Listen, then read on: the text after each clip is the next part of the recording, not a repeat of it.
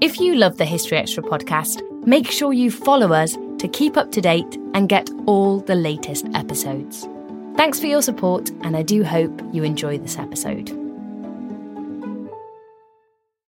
This episode is brought to you by Indeed. We're driven by the search for better, but when it comes to hiring, the best way to search for a candidate isn't to search at all. Don't search, match with Indeed. Use Indeed for scheduling, screening, and messaging so you can connect with candidates faster. And listeners of this show will get a $75 sponsored job credit to get your jobs more visibility at Indeed.com/HistoryExtra. Just go to Indeed.com/HistoryExtra right now and support our show by saying you heard about Indeed on this podcast. Terms and conditions apply. Need to hire? You need Indeed. This episode is brought to you by Twizzlers. Long day, late night, feeling a little bored? Twizzlers is the ultimate sidekick for any moment of the day, no matter what kind of day you're having. The perfect level of sweet and a fun excuse to sit back and relax. Unwind with Twizzlers. To buy now, visit Hersheyland.com/Twizzlers.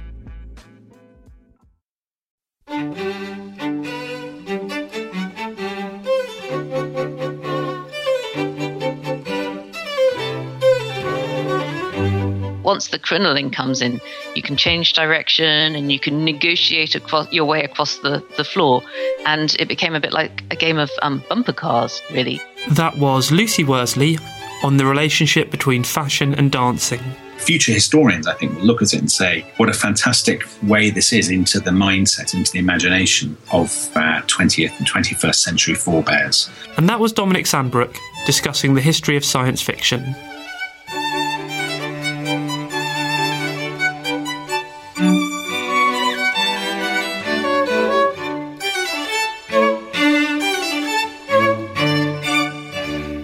You're listening to the History Extra podcast from BBC History Magazine. We're the UK's best-selling history magazine, available from all good newsagents or via subscription. Check out our latest subscription deals at historyextra.com/subscribe. The magazine is also now available on many digital devices, including the iPad, iPhone, Kindle, Kindle Fire, Google Play, Kobo and Zinio. Look out for us in your App Store or newsstand, or find out more at historyextra.com/digital. Hello and welcome to our second podcast of November 2014. I'm Rob Attar, the editor of BBC History Magazine. For her latest BBC TV series, historian Lucy Worsley has recently donned her dancing shoes to explore the history of British dance, from the stately minuet to the energetic Charleston. Our features editor, Charlotte Hodgman, chatted to Lucy to find out what dancing could tell us about what was happening elsewhere in society at the time, and also how she kept her cool dancing in the heavy dresses of the 18th century. So, Lucy, you've recently teamed up with Strictly Come Dancing's Len Goodman to explore the history of British dance from the 17th century to the Second World War. So what dances did you focus on in the series, and why did you pick those? Well, we chose 3 separate dances from 3 separate centuries to be our performance dances. So in each episode of the programme, we're sort of set the challenge of learning the minuet from the 18th century, the polka from the 19th century, and the Charleston from the 20th century. And that was a real journey of discovery for me, because I can't dance at all. And I had lessons. I got a lot more lessons than Len did, because Len was assumed to obviously know how to dance already. And then at the end, we would do a big performance with lots of other people who knew these dances in the right clothes in a sort of correct ballroom setting. But along the way, it's not all about the dancing, really. It's just a way into the social history and what they wore, and architecture and music and that sort of thing as well. So we've covered a big time period, 300 years, but it's just proved a really illuminating way into the history of society, I'd say. Yeah, what did the dances actually show you about the era in which they were, popular and in which they were danced? Well, there's sort of 2 answers to this. In one sense, we can sort of chart a journey from terribly formal terribly hierarchical. The minuet, it's all very stiff. You're not allowed to touch your partner except with the tips of your fingers type thing, through to, liberation. Today, I don't know about you, but I was never taught to dance properly, formally at school. Dancing to me is just bopping around wildly, and that's because we live in a liberated and permissive society, one might think. But at the same time, clearly people in the 18th century were doing other dances apart from minuets. They were doing wild and rude dances and getting up to all crazy stuff. And today, there's a massive school of very formal ballroom dancing that has its sort of apogee in Strictly Come Dancing. So there's always been the official story and then what's really going on throughout the history of dancing, I'd say. So you do find some similarities then between today and, say the 17th or 18th centuries? Well, some similarities and some differences. What does seem very alien about the world of the minuet is that certainly for people at the top of society, life is extremely hierarchical. And you can see that in classical Georgian architecture with its idea of the orders, and in people's clothing that really distinguished between the ranks of society in a way that doesn't happen anymore. In the very idea of a court where an aristocracy would get itself together and sort of line itself up in terms of importance. And doing a minuet was actually very like Strictly Come Dancing is today, because just two people would do it. The two most important people in the room would do a show minuet, and everybody else would be standing around the outside watching them. And sort of secretly judging them as well, but they were really supposed to be admiring them.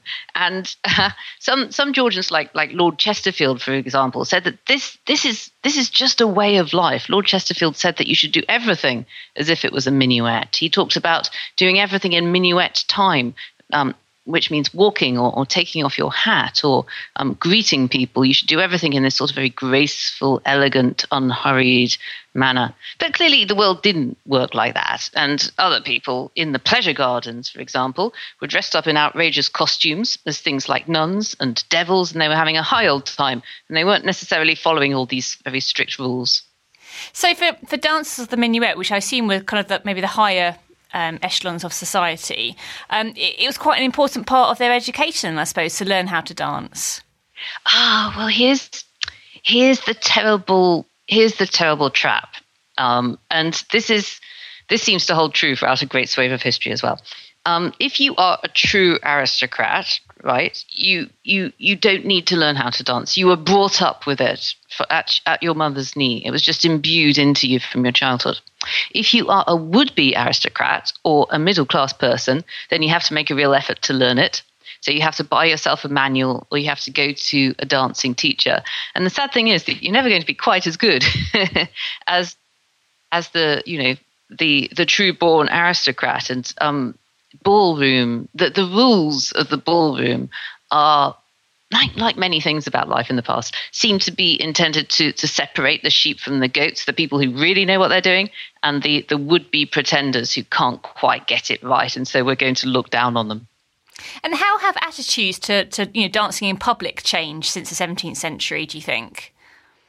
Well, so the time at which dancing seems to have been the most political, the hottest potato of all, seems to have been in the 17th century. And the Puritans in particular were absolutely dead against people dancing in public. It's quite important to say in public. They thought it was kind of all right to dance in the circle of your own family and friends in your own house. So a point to remember here is that Oliver Cromwell, for example, he did dance at his daughter's wedding, but he wasn't dancing in public. And there's this fabulous, brilliant Puritan book published in 1632 by William Prynne that's called Histriomastics.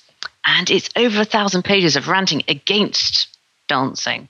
And this got William Prynne into terrible trouble because one of the things that he did in his book, which was also against acting, he suggested that Henrietta Maria, the Queen, was a notorious whore because she had danced in public. And he never came right out and he said this, but the implication was there. So he got put into the Tower of London and he got his ears cut off.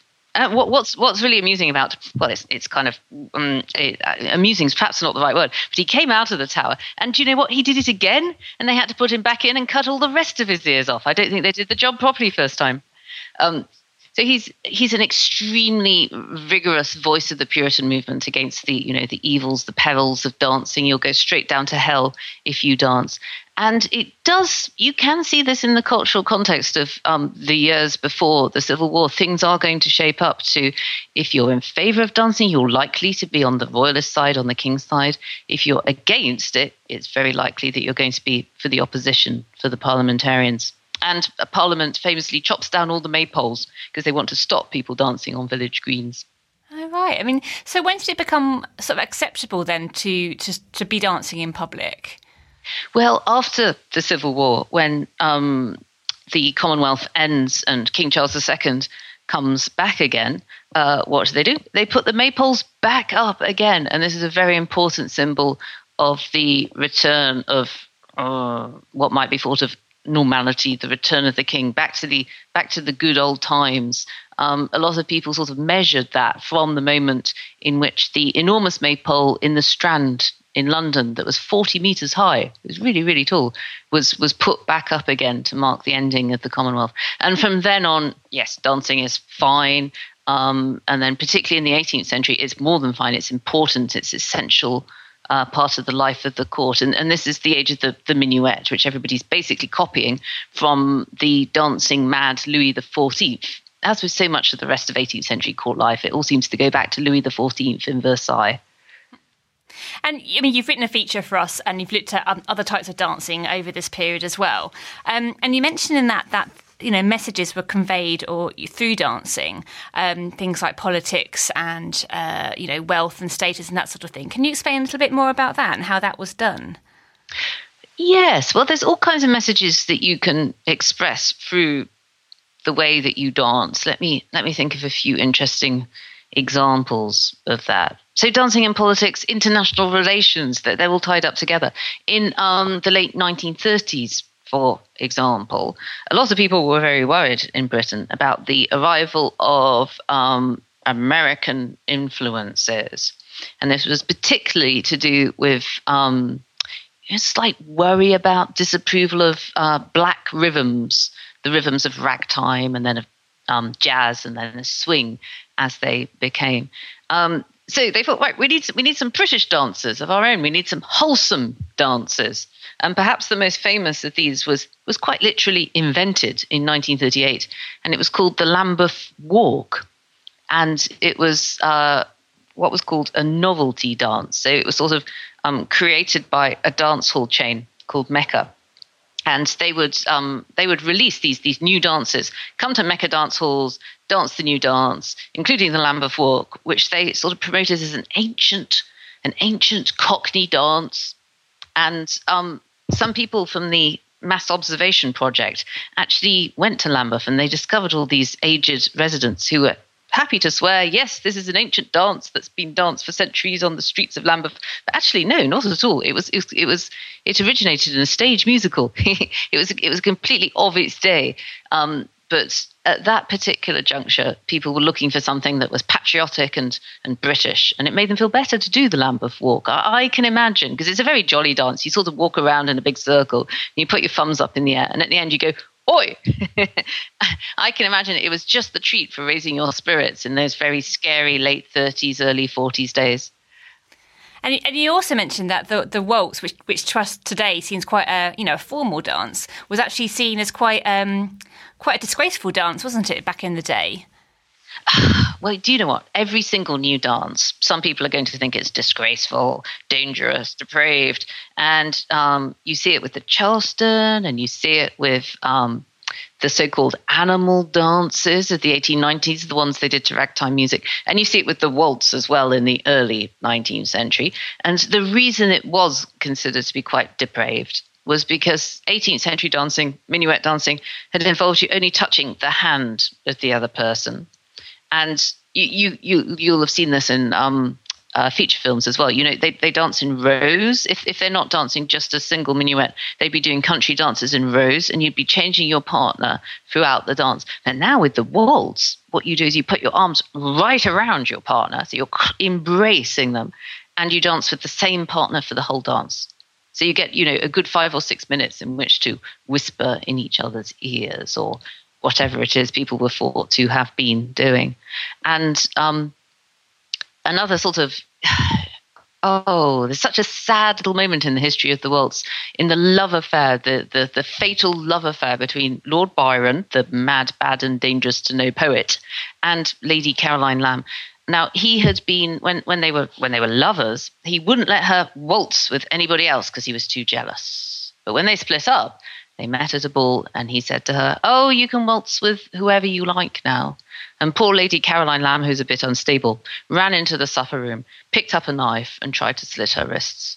And guess what? This did nothing for the reputation of waltzing. It became a Regency scandal.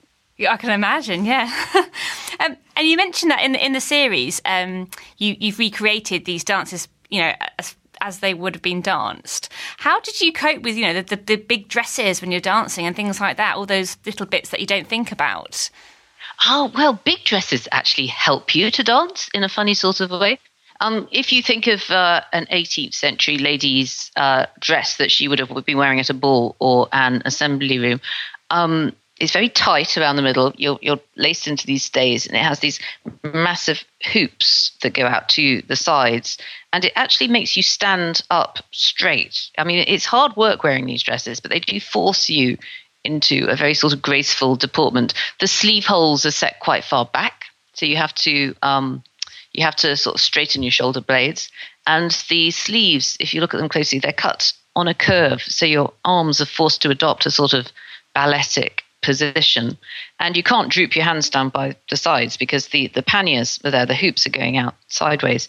And it's also very interesting as you get into the 19th century how fashion and dancing are just interlinked. If you look at what they were wearing for early waltzes, so we're in the sort of Jane Austen Regency period here, you can visualize Jane Austen dresses, which are long and white and floaty, and the ladies looked in them like classical Grecian columns. And the early waltz involved a lot of up and down. It wasn't so much round and round. It was up and down, and a bit like the bit of a drill going zoop, zoop, up and down on the toes.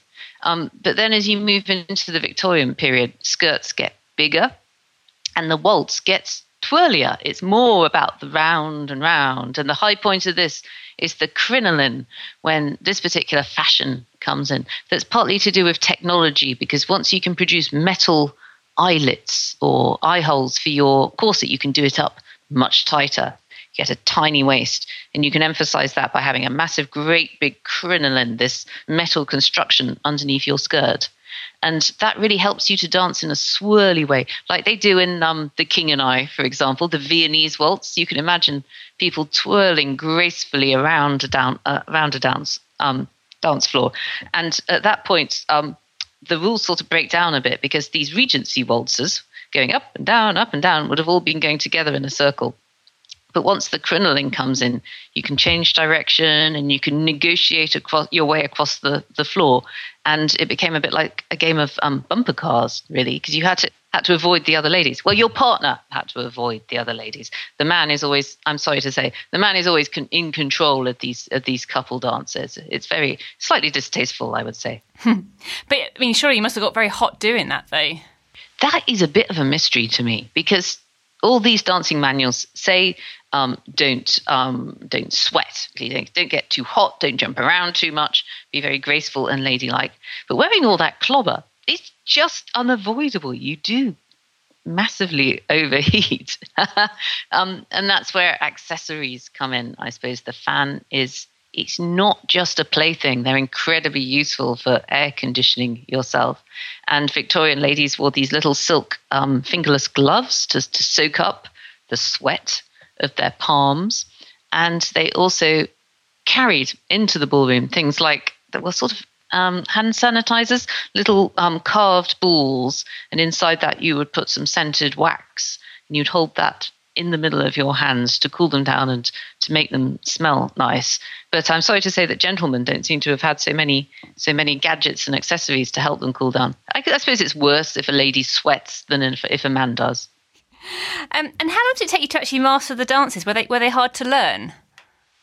I would have to. I would admit that Len and I never really got the hang of the minuet, because if you look at people minuetting, you think, oh, they're just walking around, but it's not that. There's all this very subtle rising and falling with the feet.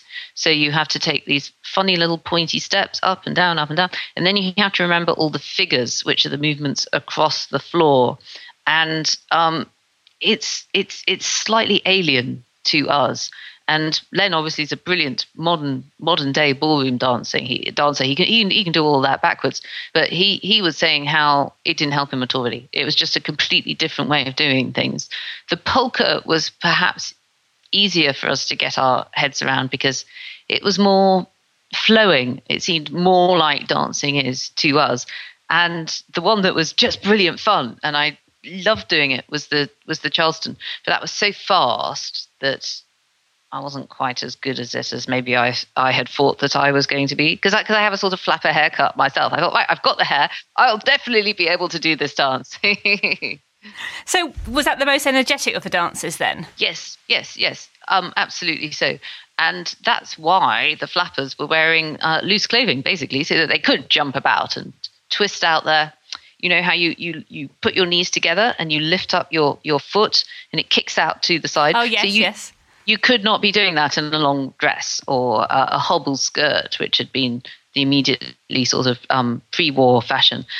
There's dancing and dress just really work hand in hand. And to wear the flapper dress after the minuet dress kind of felt like being naked, really, because it was so different, and the moves were a world away from each other as well. What was the most surprising thing that you learned while you were, researching for the series and learning the dances? Oh, I was particularly intrigued by the early 20th century revival of female Morris dancing. I was so happy to learn about this. It was a big part of the sort of late 19th, early 20th century middle class philanthropic desire to improve the lives of inner city London workers. And in particular, there was a lady called Mary Neal, who was a colleague of Cecil Sharp. Now, a lot of people have heard of Cecil Sharp. He was a sort of collector of folk music in the early 20th century. And you can still go to this place called Cecil Sharp House in London that's the centre of the British folk music movement. But he worked with Mary Neal, who sort of did the same thing for dances.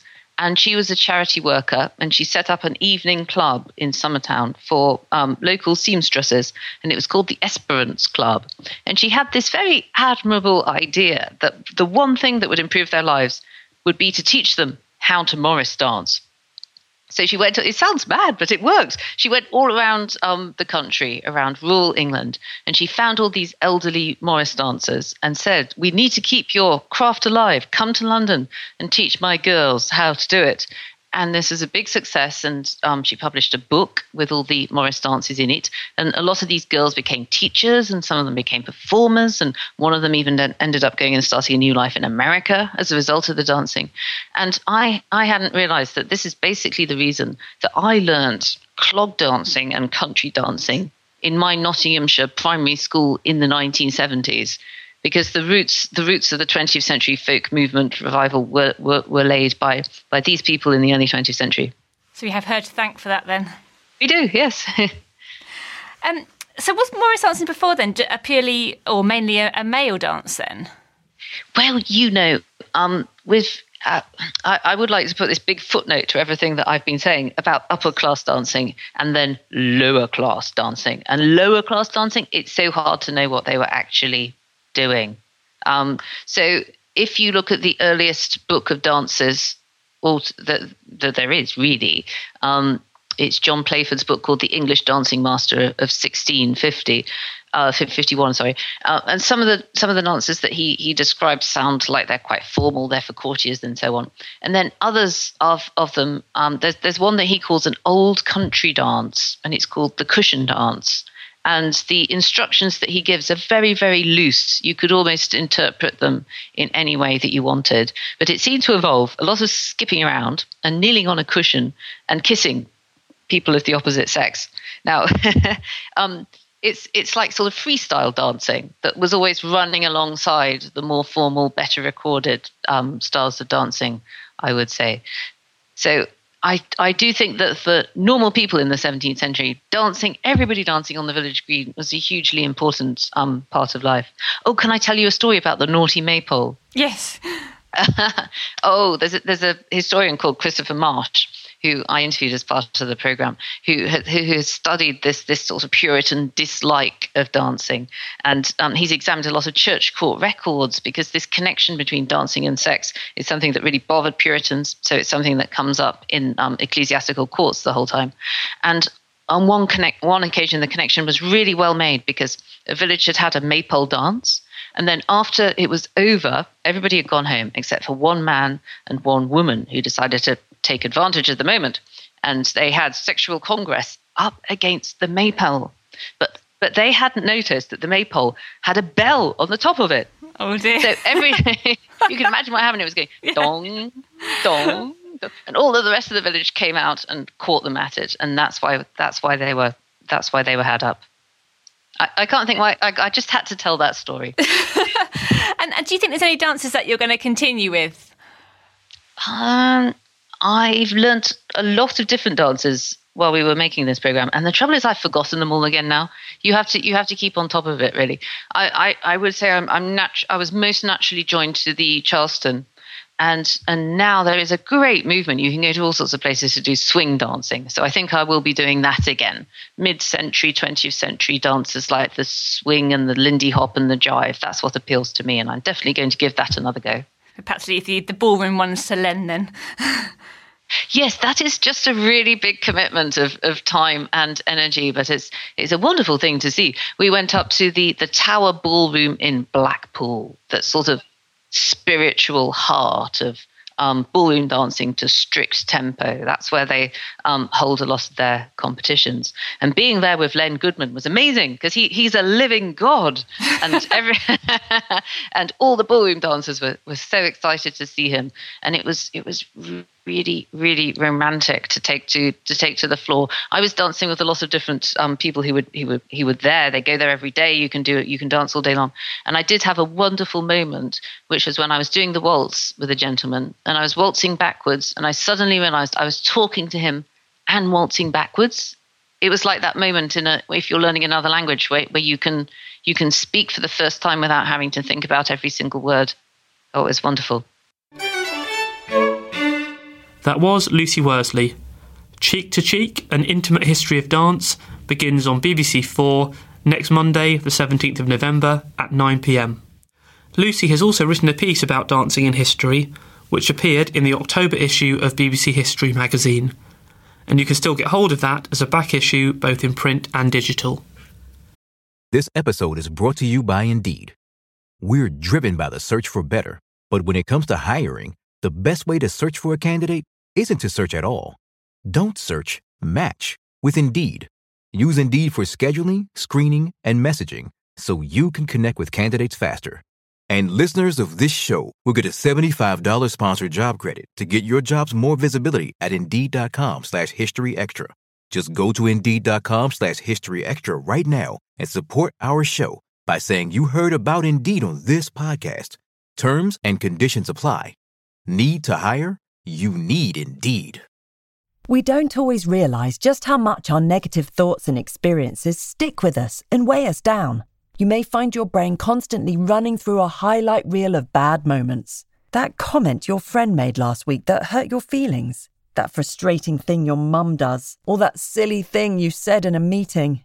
Maybe it's time to get it all off your chest. Whether it's a tiny annoyance or something much bigger. Talking about it can give you some relief and lead you to a potential solution. That's where therapy comes in. It's a safe space to share whatever's weighing you down and learn to process it, so your internal highlight reel can focus on the good stuff. And BetterHelp offers affordable online therapy on a schedule that works for you. Connect with a licensed therapist by text, phone, or video call. Start the process in minutes and switch therapists anytime. Let it out with BetterHelp.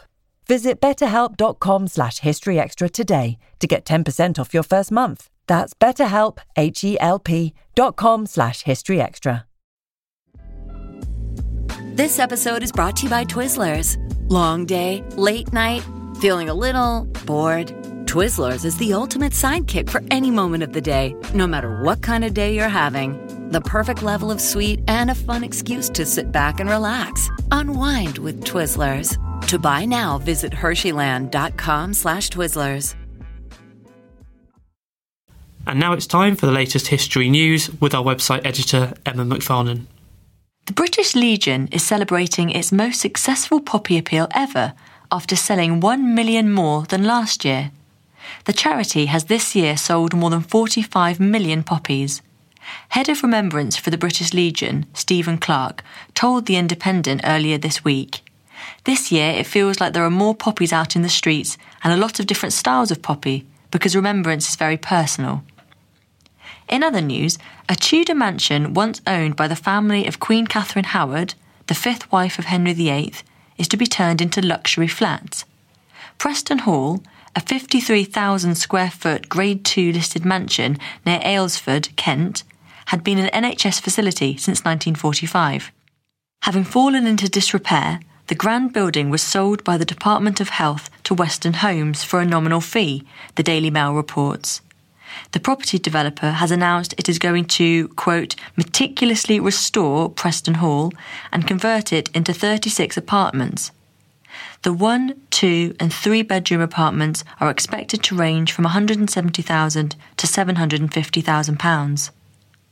Meanwhile, Mormon leaders have acknowledged for the first time that the church's 19th century founder and prophet, Joseph Smith, took between 30 and 40 wives, some already married and one just 14 years old.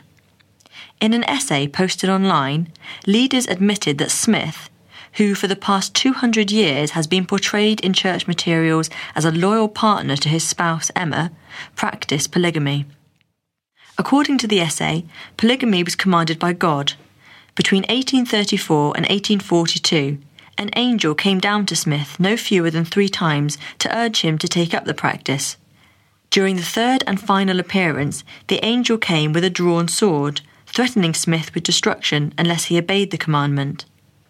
Smith probably did not have sexual relations with all of his wives because some were sealed to him only for the next life, the essay claims. However, for his first wife, Emma, polygamy was, quote, an excruciating ordeal. Thanks, Emma. Before our second interview, I'd like to quickly mention our next reader events, which are taking place in March next year. On the 21st and 22nd of that month, we're holding 2-day events themed around Magna Carta and Waterloo. At each event, you'll get the chance to hear from a selection of expert speakers and enjoy a buffet lunch. For more details and tickets, please visit historyextra.com/events. And as always, BBC History Magazine subscribers will get discounted entry. Our second interview this week is with historian Dominic Sandbrook, who is also a successful author and broadcaster. His latest TV series is Tomorrow's Worlds, The Unearthly History of Science Fiction, which is due to begin on BBC Two next week. I caught up with Dominic a couple of weeks ago to find out how this popular genre of fiction can tell us a great deal about the historical events that inspired it. When would you say what we now know as science fiction began or was first written? Well, people have done all kinds of stuff about the roots of science fiction, but I think the roots of what we can recognise as modern science fiction are really mid to late Victorian era. I mean, to me, science fiction comes out of a number of impulses. One is there's a theme of exploration and imperialism. It's a product of the imperialistic age. But I think it's also clearly a reflection of people's reactions to and anxieties about the pace of technological scientific change. And I think, if you were doing sort of sci-fi family trees, you would trace almost all of the stuff that came out in the 20th century and 21st century back to really 3 progenitors, Mary Shelley, Jules Verne, and H.G. Wells, particularly Verne and Wells. And I think its roots are very firmly in that kind of tradition of what were called scientific romances, kind of popular adventures and sort of stories of exploration and discovery, of horror and excitement. They were aimed at the new mass market of the Victorian age and were then taken up by pulp magazines and by Hollywood in the 20th century and have now become so ubiquitous that we often don't even notice when something has science fiction elements because we've become so accustomed to them. And how closely did the science fiction authors actually follow the scientific trends of the day when they were writing? Oh, I think science fiction authors did. Certainly the original ones were often very interested in science. I mean, don't forget that the sort of rigid division between the sciences and the arts is a relatively modern innovation. Somebody like Jules Verne, he took science very seriously, and in his novels, people pay painstaking attention to the sort of calculations and the experiments that they'll need to do to get where they want to go. So when they go off to the moon, in one of his famous books, where the first real space travel book, this rocket is fired into space from a giant gun, but they do all the calculations first. And Wells too. Wells was somebody who was really interested in eugenics and in sort of post-Darwin science and so on. These were people who were very up to date with what was going on and were passionately interested in technology, as of course everybody was at the time. So somebody like Wells, Wells is writing in the 1890s and 1900s. In arguably the 2 decades which have been in modern history most radically transformed by technological change. You think of electricity, you think of the motor car, the aeroplane, the cinema, and so on. That's the backdrop against which Wells wrote The Time Machine and The Island of Dr. Moreau and War of the Worlds and so on. So they're very much of that kind of time, and they reflect this passionate interest that in those days almost all educated people had in the kind of scientific revolutions of the day. When does science move away from just literature to be embodied in other art forms as well? Well, I think the medium that in many ways we automatically associate with science fiction is the cinema. And Hollywood took it up very quickly. So Georges Méliès, French filmmaker, whose story is told in Martin Scorsese film Hugo, which was a big success a few years ago. Méliès made a film, A Voyage dans la Lune, of Verne's novel, and he already, even at that early stage, he was introducing sort of more fantastic elements, which he'd actually borrowed from H.G. Wells, which were of a sort of, they have a sort of glorified punch-up on the planet, and there's insects and all the rest of it. And it's already got that sort of slightly melodramatic, pulp fiction-y kind of element that we often associate with science fiction, basically, little green men and men who look like aliens and so on. And to Hollywood, I think that was a a godsend, and certainly to people who were doing the sort of the serial format in the 30s, so Flash Gordon and so on. Science fiction, it was escapist, it was exotic and exciting, but it was also a good way of thinly veiled satires of your own society or predictions of where you might be going. So you think of great films from the 20s like Fritz Lang's film Metropolis. That's a science fiction film and one of the all-time great science fiction films, if not the greatest. But of course, it's also very much a product of an age where people feared revolution and when there was a lot of commentary about mechanization and the assembly line and, effectively robots and so on and so forth. So even at that early stage, there's this sort of curious double-facing nature to science fiction. So it's both melodramatic and escapist, which ensures its popular appeal. But at the same time, it is often born out of very contemporary political and social concerns. And that's obviously true of H.G. Wells as much as anybody in The Time Machine and The War of the Worlds. They're absolutely kind of, in some ways, satirical novels, social commentaries of their time. And that's a theme that science fiction has carried all the way through to the present. And one of the things that means that it's not just, there's this sort of stereotype of science fiction. It's either childish escapism or it's a kind of a refuge for sort of people in anoraks. But I think there's much more to it than that. I think it's much more, future historians, I think, will look at it and say, what a fantastic way this is into the mindset, into the imagination of our 20th and 21st century forebears. I think it's in science fiction that so many of our hopes and our anxieties have been best explored. Why do you think it is that science fiction writers have been so keen to bring in present-day concerns into their writing, which, as you say, is often very escapist? I don't think it's that science fiction writers have artificially inserted contemporary concerns or they've turned science fiction into a vehicle for sort of social satire or whatever. I think it's always been that right from the beginning. So when Verne was writing in the mid-19th century, he was writing at a time when, to most readers, a story of exploration or sort of adventure in an exotic place would automatically bring to mind the great sort of Victorian adventurers, the kind of Henry Morton Stanleys and whatnot, the scramble for Africa, the advent of imperialism and so on.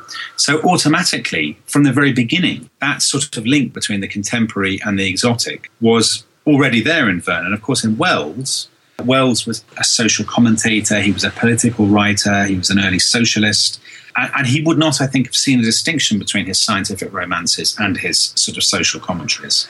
So science fiction writers have sort of always been true to that legacy, and I think it's because often the events of the 20th century, let's say, have been to people frightening, baffling, bewildering, almost impossibly complicated and so on. And science fiction and the use of the imagination actually offers a very good way to get your head around what happened in this sort of bloodiest of centuries. So writers like Kurt Vonnegut or somebody, William Golding's Lord of the Flies is in to some extent a science fiction novel. It's set slightly in the future, in the immediate aftermath of a nuclear war.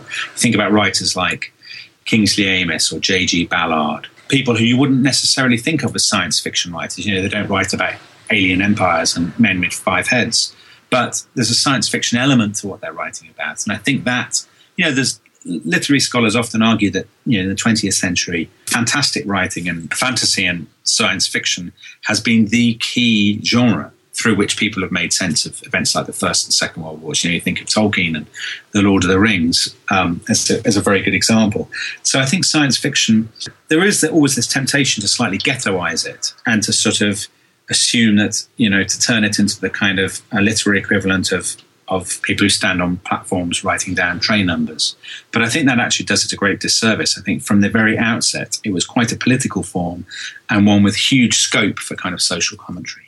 Do you feel that science fiction tends to reflect more the anxieties than the hopes of a particular era? It always feels like it's quite negatively framed in that regard.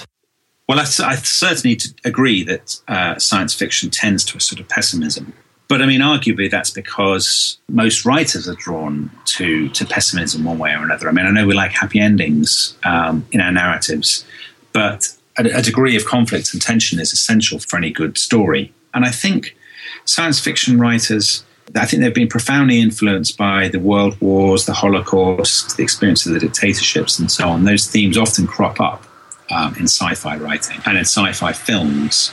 And I think it seems to be, a sort of Panglossian, utopian vision of a better future, a better world, is actually artistically and kind of dramatically not very interesting. I mean, you've got no conflict, so you've got nowhere to go. Your characters have nothing to do.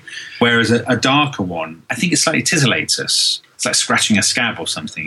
The idea that the world just around the corner will be even worse, indeed far worse, than our own is something that fascinates us. And in a sense, it makes us feel a little bit better about the world that we're living in.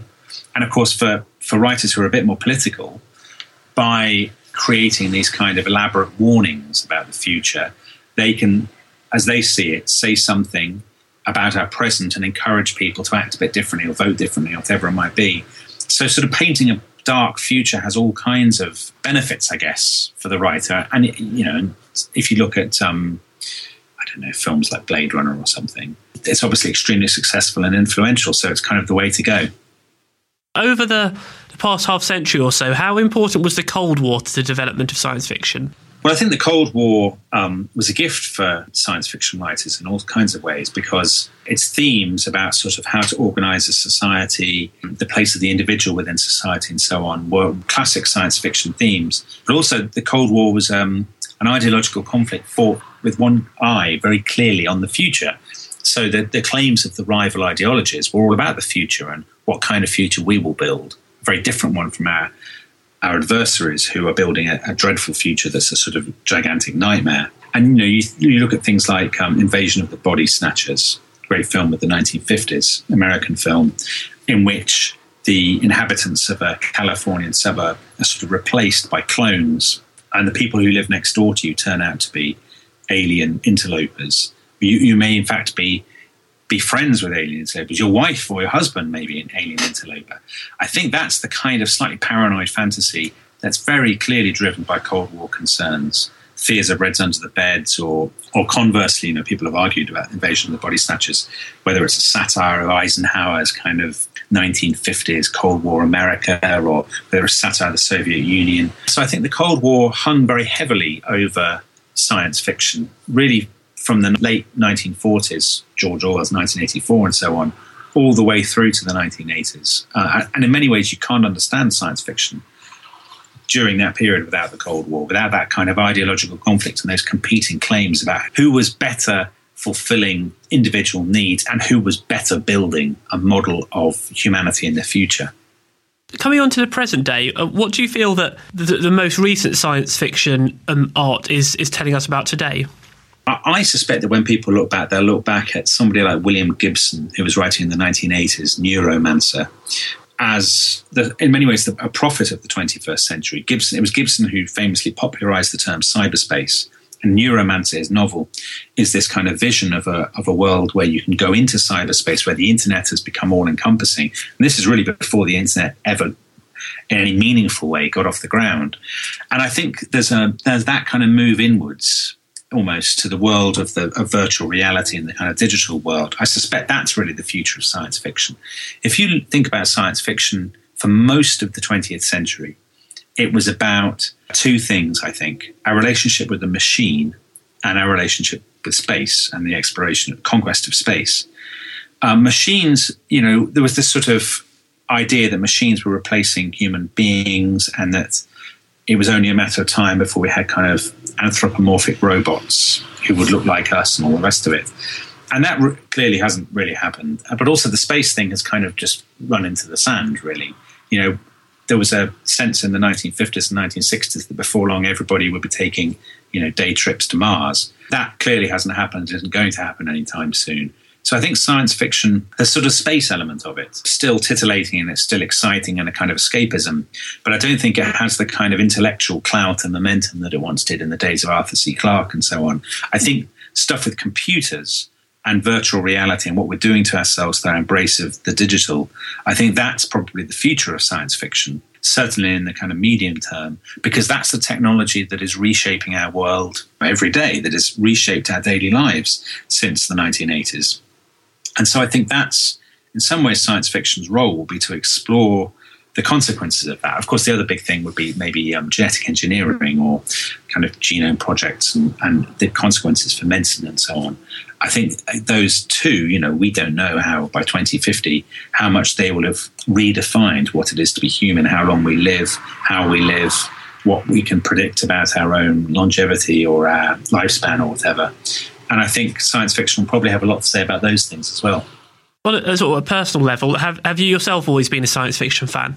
Well, the funny thing is that when the BBC talked to me about this series, one of the things I said to them was, I'm not really a science fiction fan. I don't define myself as a sci-fi fan. I don't go to science fiction conventions. I'm not necessarily drawn to the science fiction shelves in bookshops. And they said, well, here's a list of the things we'd like to do. And they sort of rattled through this list, which, started with H.G. Wells and films of the 1920s and films of the 50s and, Brian Aldiss, Ursula K. Le Guin, these great writers, Star Wars, Doctor Who, all these kind of things. And as they sort of went through it, I was kind of mentally ticking them off. And I thought, I have pretty much seen or read everything on this list. And it struck me that actually we have this idea of kind of science fiction fans, but almost all of us have seen. There can be very few people who haven't seen numerous science fiction films without necessarily counting themselves sci-fi fans. So it's kind of wormed its way into our imagination without us noticing. And when I then thought back to my own childhood, the two things that, when I was 7 or 8 or 9, I was obsessed by, like everybody else born in the early 1970s, I was completely besotted with Star Wars, and it absolutely monopolized my imagination. And, every Saturday night I used to hide behind the sofa and watch Doctor Who.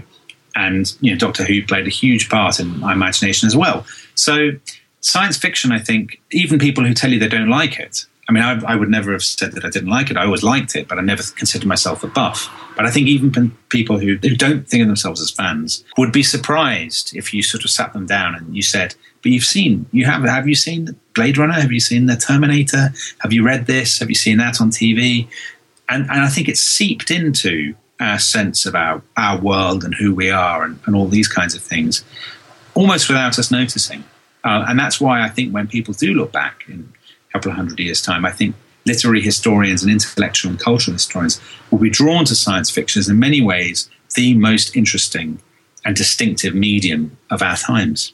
And just finally, do you have now a particular favourite science fiction book, TV series or film? You know what? When we were making this series, I watched Star Wars again, which I haven't watched for ages. And I was really struck by how good it was. As pure entertainment, as pure escapism, I actually think there are very few things in the last 30 or 40 years that are as well crafted or as effective. But there were two short stories that I reread while we were making the series. One was A Sound of Thunder by Ray Bradbury, which is about the dangerous consequences of traveling in time and changing the past so that when you go back to the present has then changed. And it's very short, very economical, but it's brilliant and it's really intellectually interesting. And then the other one, which is very moving, is Brian Aldiss' story, Super Toys Last All Summer Long, which again is very short. And it was the inspiration for the film AI, developed by Stanley Kubrick and made by Steven Spielberg. And it's actually, I think, a brilliant story, not just on our relationship, man and machine, but on our responsibility for our creations, about parenthood and love and all these kinds of things. And it's packed into what must only be a few thousand words, a very, very effective short story. And in some ways, I think short stories anyway are a very neglected subgenre, but I think science fiction works really well in short stories because you often at the heart of a science fiction story is one idea, one simple kind of twist on reality or one what if. And in a short story, you can give that space to breathe and then just leave it to sort of sit there and linger in the reader's mind without over-elaborating it or over-egging the pudding. So that was something that I really enjoyed doing when we were making the series, is sort of rereading some of these things and seeing which of them stood up and which of them kind of didn't, and which of them, stayed in your mind days after reading them. That was Dominic Sambrook. Tomorrow's Worlds, The Unearthly History of Science Fiction, is due to begin on the evening of Saturday the 22nd of November on BBC Two. You can also read an article by Dominic on science fiction and history in the December issue of BBC History magazine, which is on sale now. Also in this month's issue, we uncover the lost voices of Celtic Britain, we explore the changing nature of First World War remembrance, and we find out why the 1864 presidential election may have been Abraham Lincoln's greatest test. You can get hold of the magazine in all good newsagents and digitally. And now is also a great time to take out a subscription. If you're in the UK, you'll get to choose a fantastic free history book when you subscribe to the print edition, including new accounts of the Wars of the Roses, Thomas Cromwell and Waterloo. To take advantage of this deal, please visit historyextra.com/subscribe. But it will be available for a limited time only. Just before we go, I'd like to read out a couple of messages from listeners that have been sent in recently.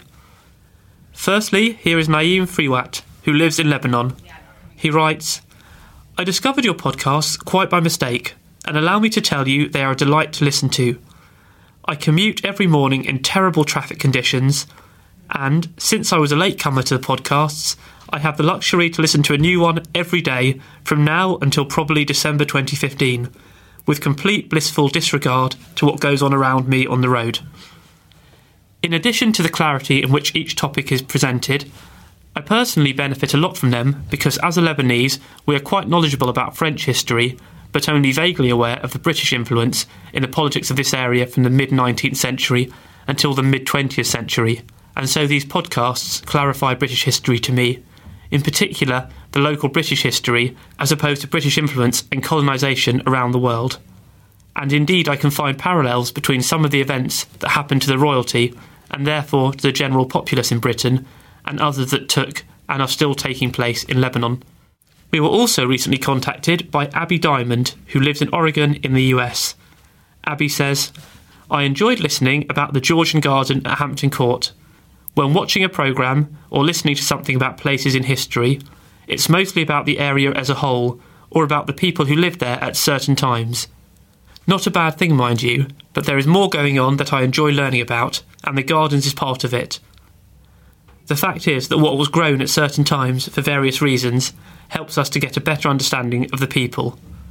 I'm so glad this podcast is available across the pond for us Yanks. Keep up the great work. I look forward to each new episode. Well, thanks to both of you for your feedback. And if you happen to miss the episode that Abby is talking about, it was broadcast on the 16th of October this year, and it is still, of course, available for download. Well, that is pretty much it for this week. Do join us next time when we'll be chatting with Bernard Cornwall and Paul O'Keefe in what will be something of a Battle of Waterloo special. Thanks for listening to this History Extra podcast, which was produced by Jack Fletcher. Do let us know what you think about this episode by emailing podcast@historyextra.com, and we might read out your messages in future episodes. Alternatively, why not keep in touch via Twitter or Facebook, where you'll find us at History Extra. For more great history content, don't forget to visit our website historyextra.com, where you will find history quizzes, galleries, articles and more. Plus, it's where you can download every single previous episode of this podcast.